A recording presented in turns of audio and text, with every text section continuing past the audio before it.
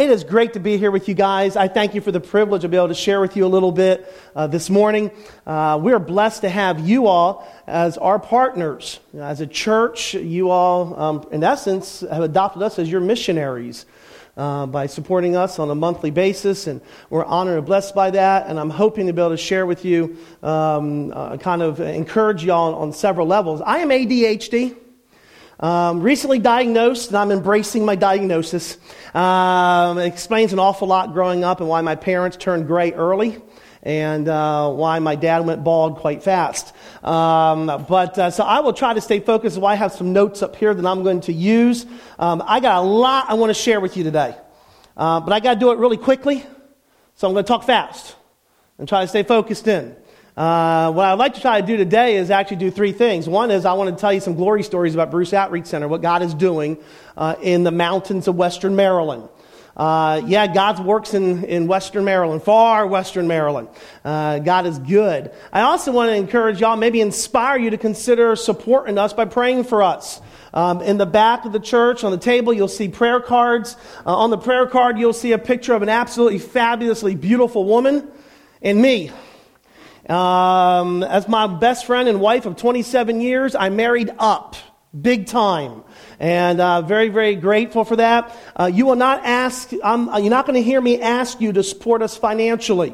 My wife and I have gone by faith. I cannot believe we're doing this at 48 years old. I'm going by faith. We raise our own support. But my wife and I made a commitment. Instead of asking people to support us financially, what we do is we ask y'all to pray for us.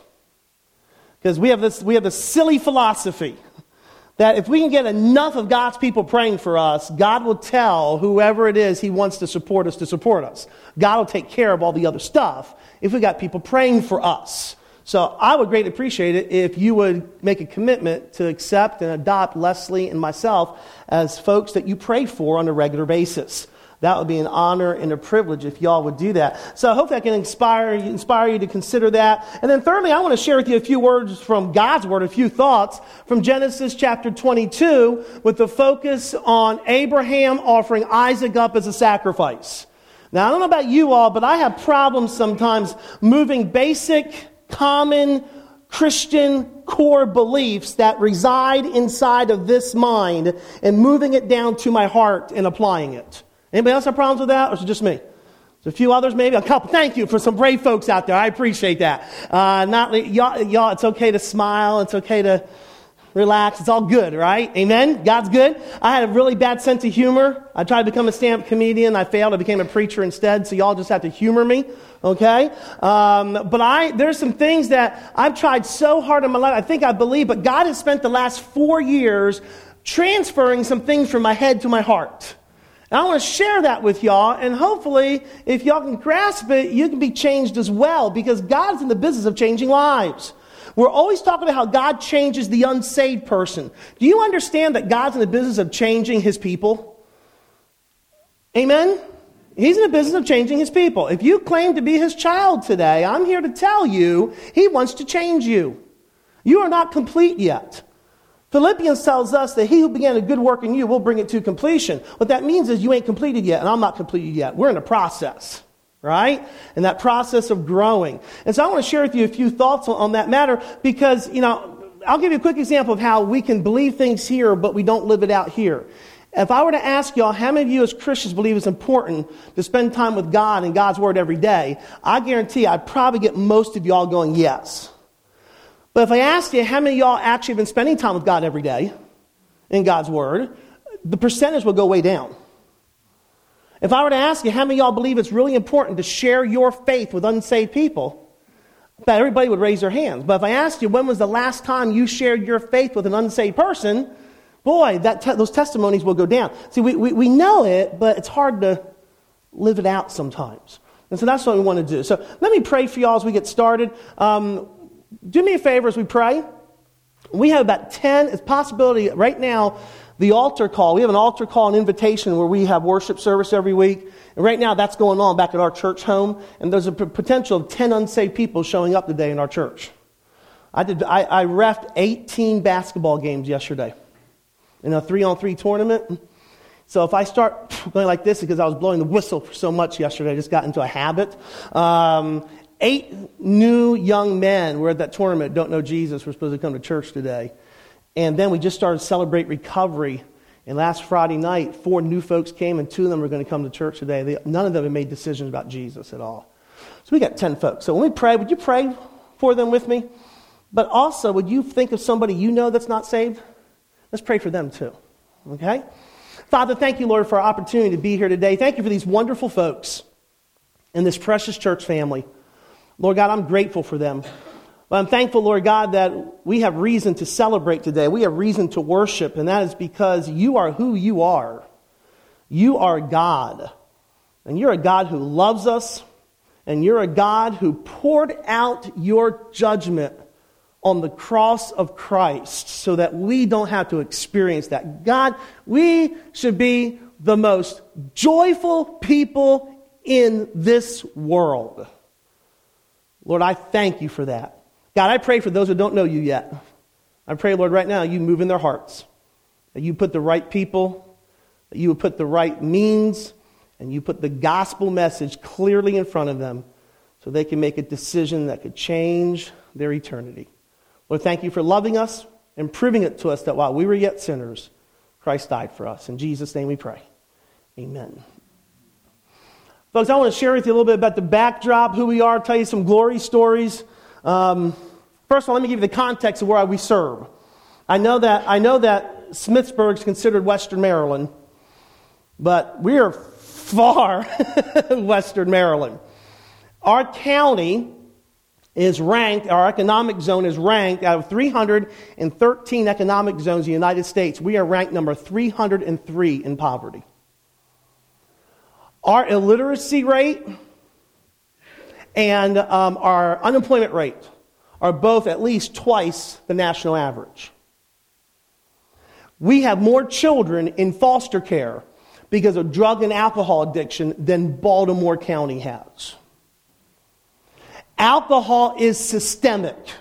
What I mean by that is picture a tumor that grows in somebody's body and it has tentacles that wraps itself around various major organs. So if you remove the tumor, you could kill the person. That's what alcohol is in our community.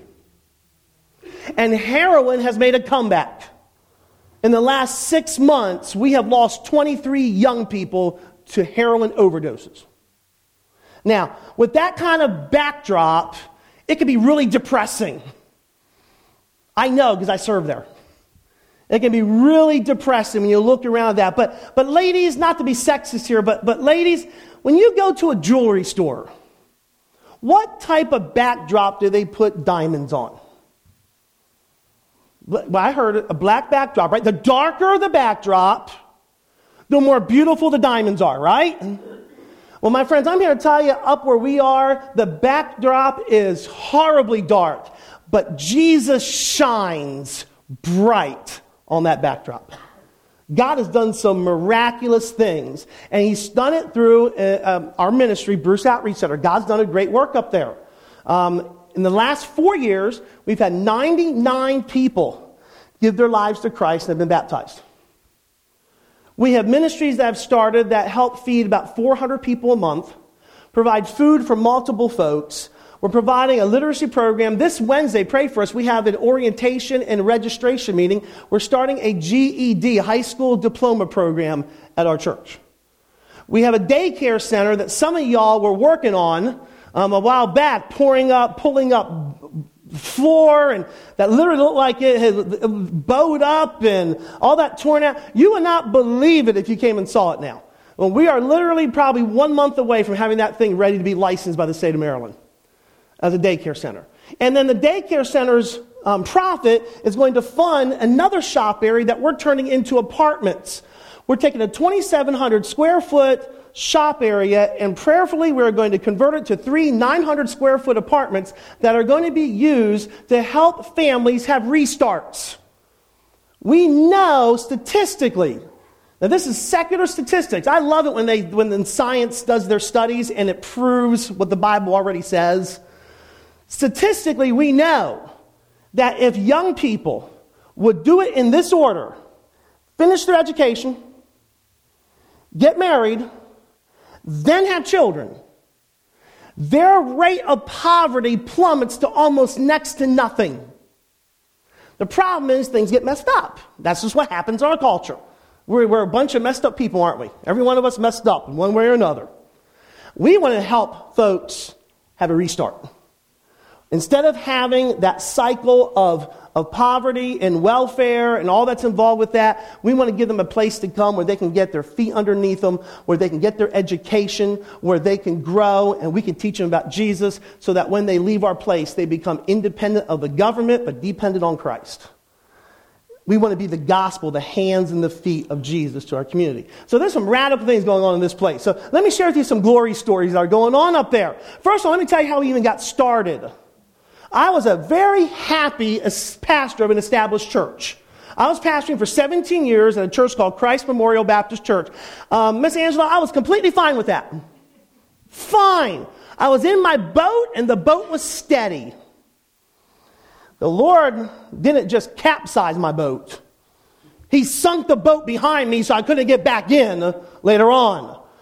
I just got done preaching a 6-week sermon series, 6 whole weeks on faith. Faith, faith, faith, faith, faith, faith. God will always provide, no matter where he leads. Be great men and women of faith. But I was preaching good. You know, it's easy to preach, but you don't have to do it. I was preaching really strong.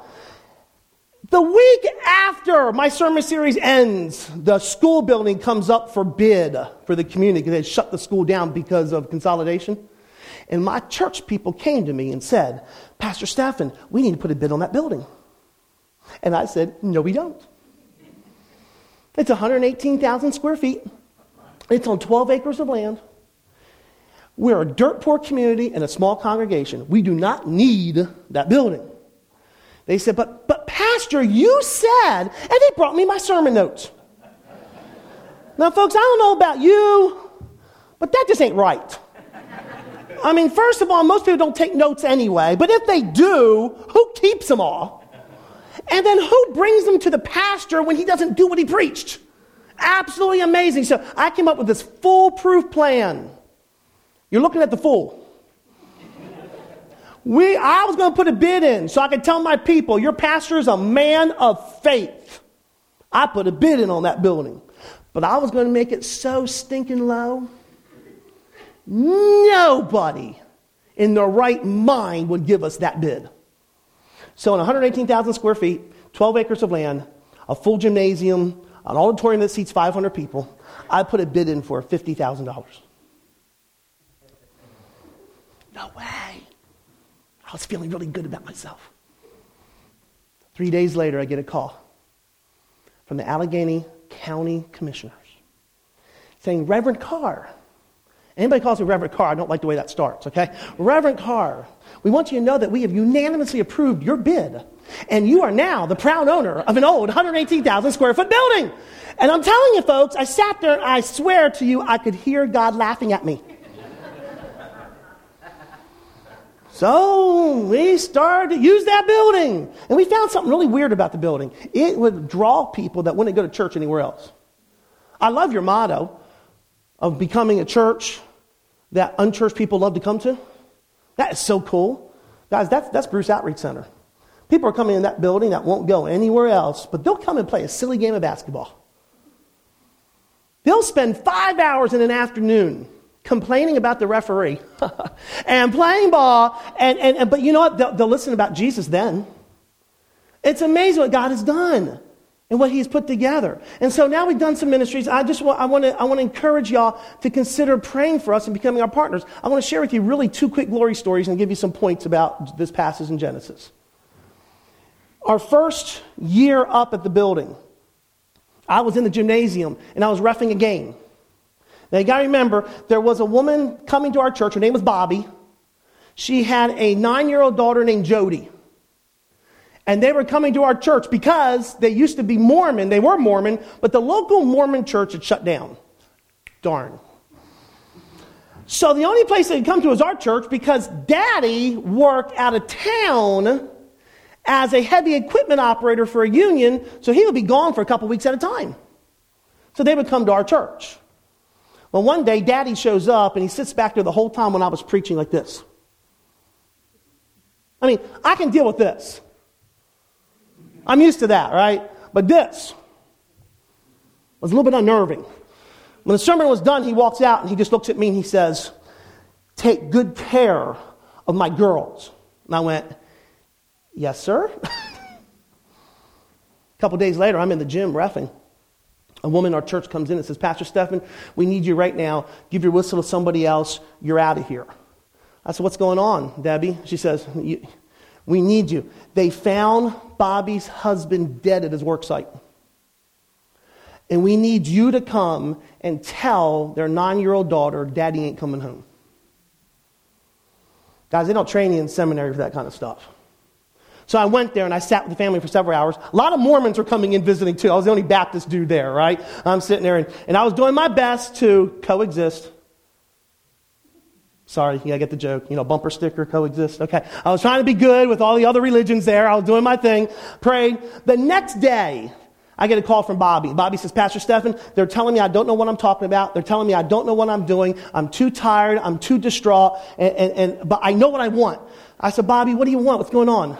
She says, "Pastor Stephan, I want you to do my husband's funeral." Now, I'm like, "Bobby, you understand that I'm not Mormon, right? We get that, right? We're clear on that. I don't do Mormons well. I don't do Mormon funerals. I do Baptist. I do Christian funerals." She goes, "Pastor Stephan, now tell me if this is not the Holy Spirit." Okay? "Pastor Stephan, I don't understand all that stuff. All I know is my husband took me to church. That's what we did. But something inside of me tells me I can trust you." So in a Baptist church, our first funeral ever was for a Mormon. At the funeral, 2 Mormons got saved. 2 weeks later, yeah, you can applaud, that's right, amen. We should cheer Jesus. It's amazing how we'll cheer like a little silly guy running around the bases, right? But Jesus saves somebody, we go, I'm telling you, if anybody's going to give anybody a standing ovation, Jesus deserves it, amen? So, they're going to say, 2 weeks later, Bobby comes to know Jesus, and 2 weeks after that, her daughter comes to know Jesus. They both have been baptized. Bobby now provides Bibles for us, for the local, we do backpack ministry for 30 kids, at-risk children in the local elementary school every week. So, she gets Bibles for all of them at Christmas time. Jody sings on our worship team. It is just so cool to see God moving in lives of folks that never thought they would walk into a traditional church. I'll share with you one other story. A guy named Dean. I told 2 other stories in the first service. You can hear about them if you get the message. But this story is about a guy named Dean. Dean walks into my office, sits down, and he says, "Pastor Stephan, I want to tell you something. I have made 2 suicide videos. I'm just tired."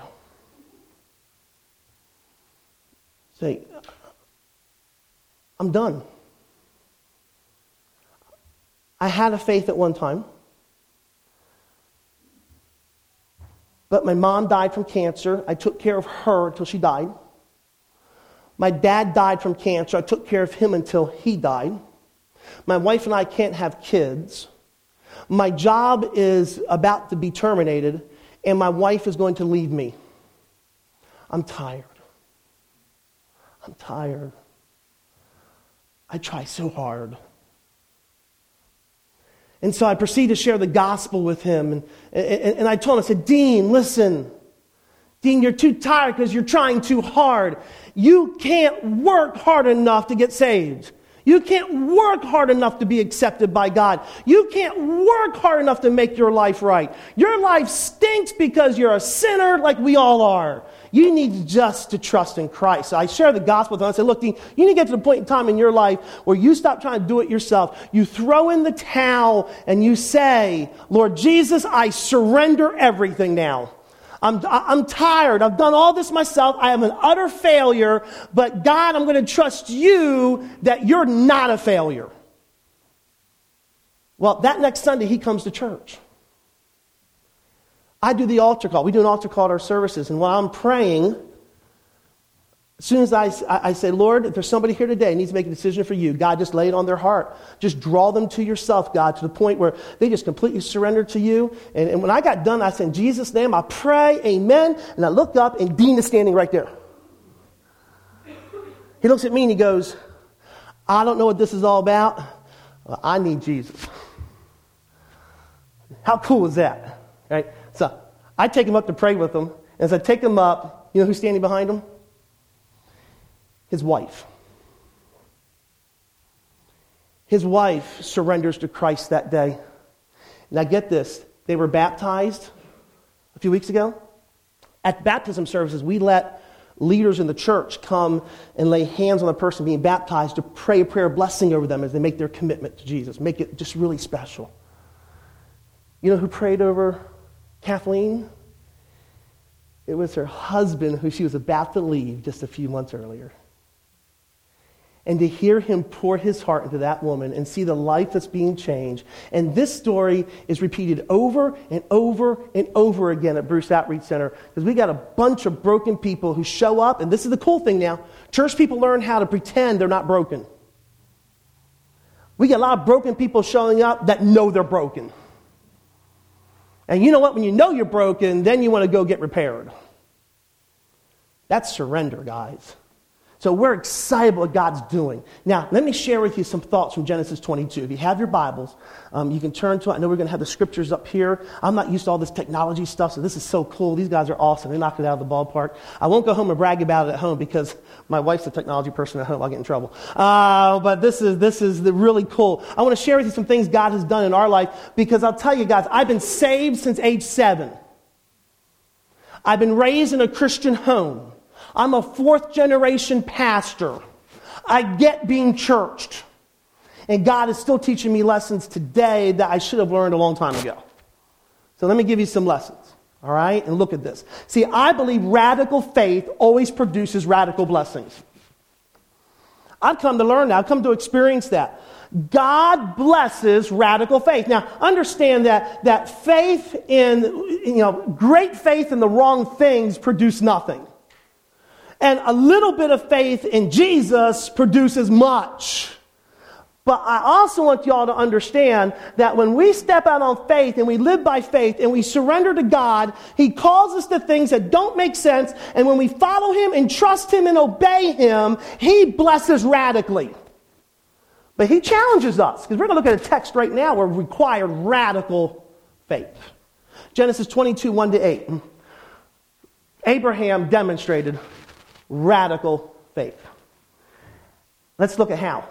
First of all, after receiving instructions to sacrifice his one and only son, he started early the next day in his journey of obedience. Now, let's look at the verses that highlight that. It's verses 1-3 of Genesis chapter 22. It says, sometime later, God tested Abraham. He said to him, Abraham, here I am, he replied. Then God said, take your son, your only son, whom you love, Isaac, and go to the region of Moriah. Now, what a picture, guys. I won't get into it today. I'm sure your pastor could spend weeks preaching about how this text is a picture of Jesus and what He did for us.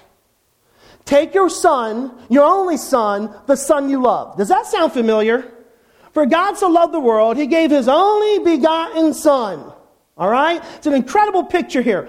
Isaac carries the wood for his sacrifice. Jesus carries his cross. All right? There's an incredible theology here, but I'm not that deep of a person. I'm going to keep it simple here, okay? I want to look at this radical faith. So he says, take your son, go to the region of Moriah, sacrifice him there as a burnt offering on a mountain. I will show you. Early the next morning, Abraham got up and loaded his donkey. He took with him 2 of his servants and his son Isaac, and when he had cut enough wood for the burnt offering, he set out for the place God had told him about. Now look, this is important because he got up early. Now, I don't know about you, but if parents, listen to me. I know you get this, parents.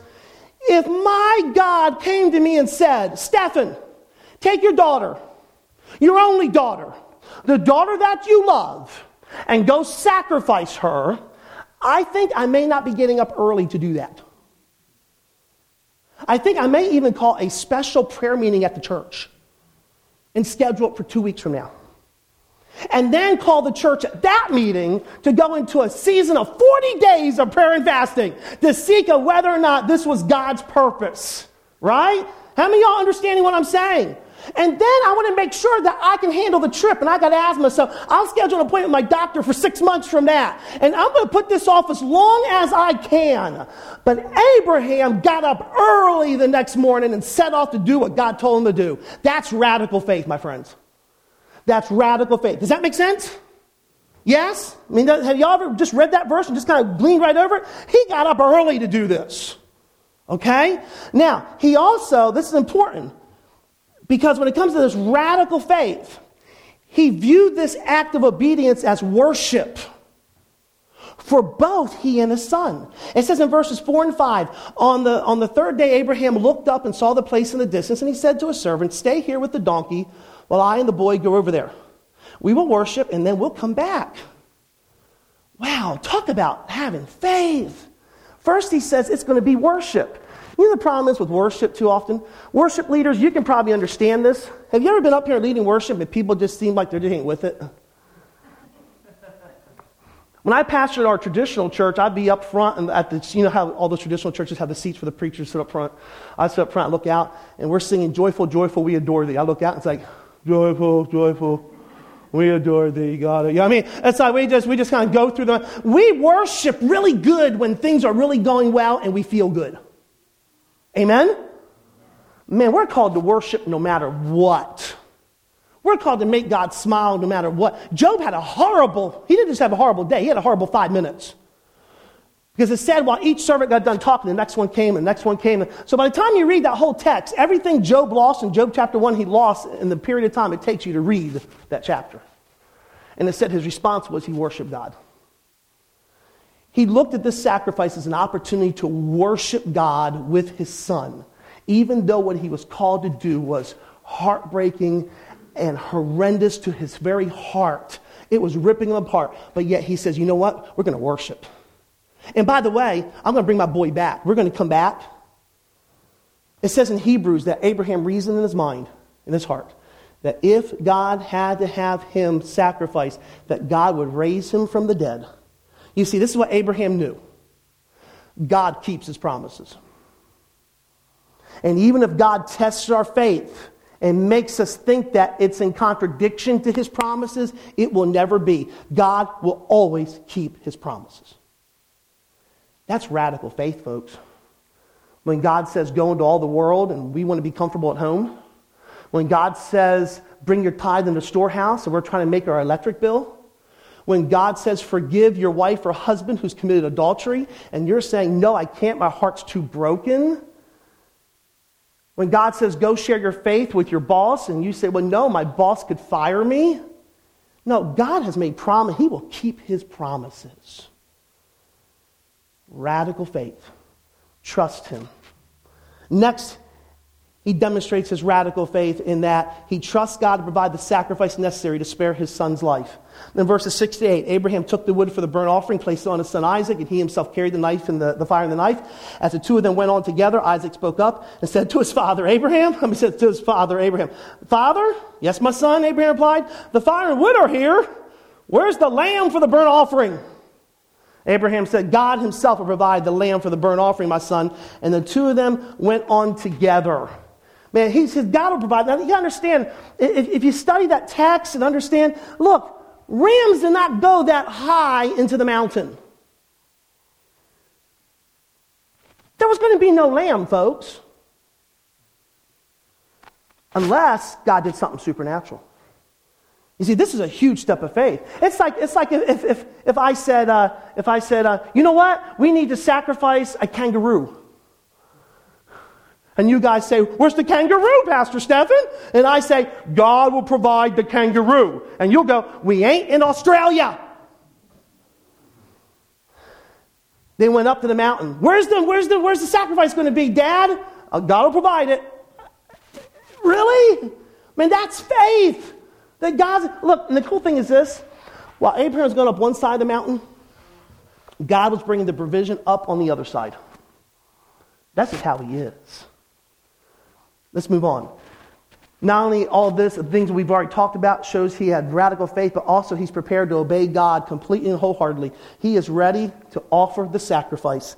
In verses 9 to 11, when they reached the place God had told him about, Abraham built an altar there and arranged the wood on it. He bound his son Isaac, laid him on the altar on top of the wood. Then he reached out his hand, took the knife to slay his son. But the angel of the Lord called out to him and said, Abraham, Abraham, here I am, he replied. Look, Abraham was willing to do whatever God told him to do because he knew that God keeps his word.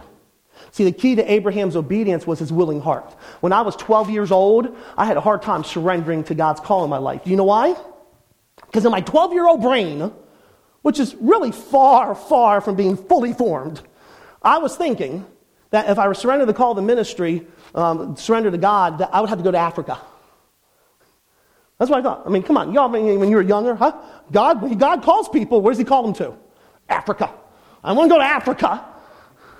Now, when I got older, I finally realized God don't call everybody to Africa, or else nobody would be in America, right? We'd all be over in Africa, right? That doesn't work that way. But what I did find out is this. God wants us to be willing to do whatever he tells us to do. He wants me. He didn't want me to go to Africa. He wanted me to be willing to go. That's what he wants me to do. Whatever you want me to do, God. Abraham was willing. And the angel of the Lord called out to him from heaven, Abraham, Abraham, here I am, he replied. But the angel of the Lord called out to him, and then notice, he said, here I am. And Abraham just literally demonstrated radical faith. Now, I want to bring you over to the next slide now. Now comes radical blessings. Look at how Abraham was blessed. First of all, there's immediate blessings. You know, he had immediate need. He had to sacrifice. There was no sacrifice but his son. So, in his obedience, what did God provide for Abraham? The sacrifice. He required what was needed. Whenever you obey God, he's going to provide for you in the current situation, in your immediate need. Real quick, guys, my wife and I, in the first 2 years of marriage, I was running from the call to the ministry. Our marriage was horrible. If divorce was an option, we probably wanted to end in divorce. But when we got married, divorce was not an option, so we were just simply miserable. And then we finally surrendered to God in our lives, the Lord in our lives, and it started with our finances. My wife says we need to tithe. I said, okay, Les, we're going to tithe. Well, unfortunately, my first check from working at cleaning floors at Kmart all night long was $50. Tithe is $5. Rent was $325. You do the math. I told Leslie, my precious wife, that God did not need the $5. My precious wife said, we made a promise to God, so we're going to keep it.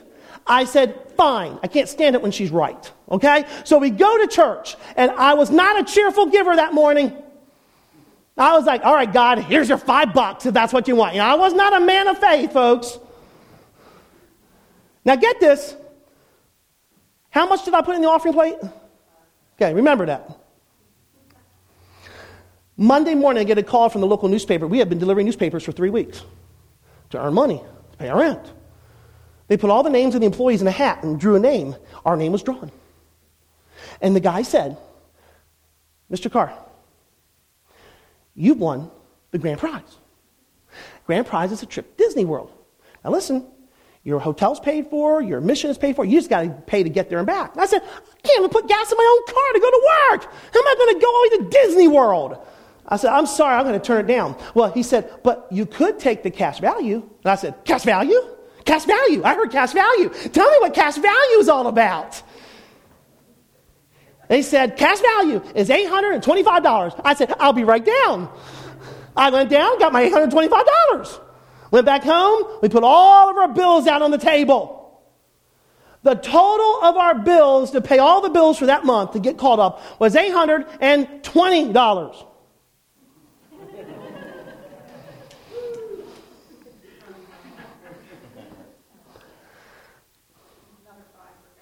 Bills paid, and God gave me my $5 back anyway. See, he got a sense of humor or what? You see, when you trust him, he'll provide what you need right then and there. Right in the immediacy. My wife and I went on faith. We're raising our own support. Does it look like I've missed many meals? The Lord provides. Amen? Secondly, not only does he provide immediate needs, and we see that in the scripture there, verses 13 to 14, that he looked up and he saw the ram. The ram was in the thicket, and the ram was then used for sacrifice. All right? Second blessing, second radical blessing, is the long term, the legacy blessing. In that text, the angel of the Lord called to Abraham from heaven a second time and said, I swear by myself, declares the Lord, that because you've done this, have not withheld your only son, I will surely bless you and make your descendants as numerous as the stars in the sky and as the sand of the seashores. Your descendants will take possession of the cities of their enemies. I mean, he says, look, Abraham had a hard time having one child. But because of his obedience, he literally has so many descendants now. 3 major world religions claim Abraham for themselves. Christianity, Judaism, and Islam. Man, he made out pretty good for a guy who couldn't have one child. God blessed him with a legacy because of his obedience. God desires us to have radical faith so that he can provide for us now and provide for us a legacy for your children, your children's children, your children's children's children, and all those around. My dad is in the nursing home right now dying in last stages of dementia. My mom, we don't know if she's going to wake up in the morning when she goes to bed because of a blood disorder that she has. Married 59 years. I'm telling you something, folks. My legacy from them, I'm a fourth generation pastor, is so rich, it's ridiculous. Because they obeyed God. I want the same for my kid. How about you all? I love your kids had a legacy. That happens when you obey God. Thirdly, there's eternal or spiritual blessings. In verse 18, it says, and through your offspring, all nations on earth will be blessed because you have obeyed me. That's a prophecy about Jesus coming. But wouldn't it be incredible when we obey God, how he provides for our spiritual blessings? Do y'all want your children saved? Parents, would you like to see your children saved? Like to see your children come to know Jesus? Follow them, not because you tell them to, but because they love them? Wouldn't that be really cool? Well, that's done by you having radical faith and obeying God in all that you do. Because it says right here that through you all nations will be blessed. Why? Because you have obeyed me. All of Abraham's blessings were due to his willingness to obey God. My friends, radical faith still produces radical blessings. And I want to close with this, guys. I want to challenge y'all. I don't know what thing God's calling you to do. Maybe he is calling you to go to Africa. I don't know. Maybe he's calling you to leave your job so you can go to do something to do with mission work. Maybe he's calling you to repent of a sin that you have been fostering for a long time. Maybe he's calling you out of a relationship you shouldn't be in. Maybe he's calling you a relationship that you should be in. Maybe he's calling you to tithe. Maybe he's calling you to reach out to your neighbor. Maybe he's calling you to forgive someone you've never been able to forgive before. Our God calls us to do things that to us are radical. But if we will obey him, he will give us radical blessings. That's who he is. The reason why we don't experience all of God is because we don't obey all of God. Jesus said, if you love me, you will obey me. Oh, we hate that word in American culture. Don't do obey. Don't do obey. Yeah, as Christians, we do obey. Because without it, there is no blessing. There is no being set free. There is no healing. There is no reward. There is no salvation.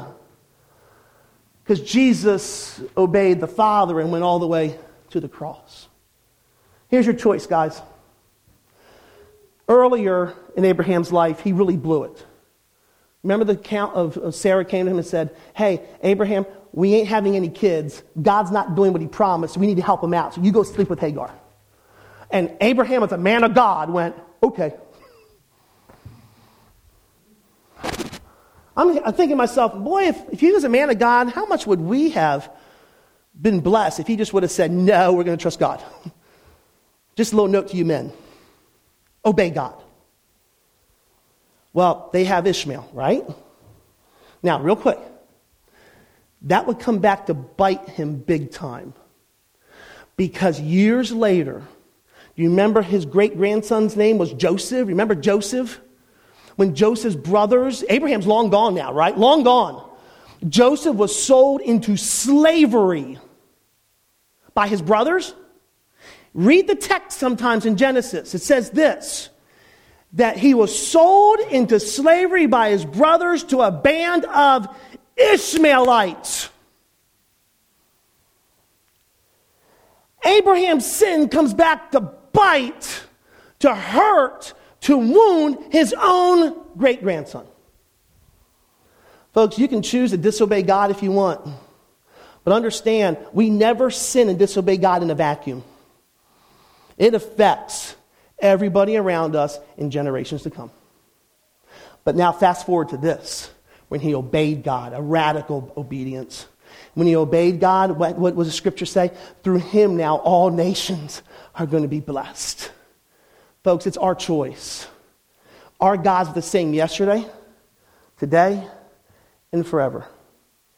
He blesses us when we go out in faith, radical faith. And when he blesses, he brings radical blessings. My question to y'all here today is this. Where does he want to bless you?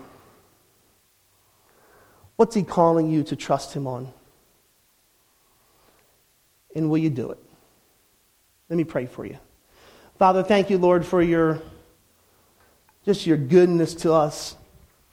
Thank you for loving us, and while we were yet sinners, Christ died for us. Thank you, Lord God, that you are a God of mercy and a God of grace. And Lord God, we know that you love us with an everlasting love, an eternal love. And Lord God, my prayer today is that we don't just accept the fact that you desire to save us, but we also understand that you desire to bless us and to use us and to cause us to be your instruments, God. We are your workmanship. We are your masterpiece. We were created to do good works from before time even began. God, you have a purpose for us. Lord, forgive us for putting you in a box. Forgive us for not radically obeying you. And Lord God, today my prayer is that we would desire to pursue you with a radical love and passion. And Lord, trusting you for blessings that we never thought possible. Lord God, call us to yourself. I don't know what you've said to people, but I know you've said something because you promise your word never comes back void. We trust you for it in Jesus' name. Amen.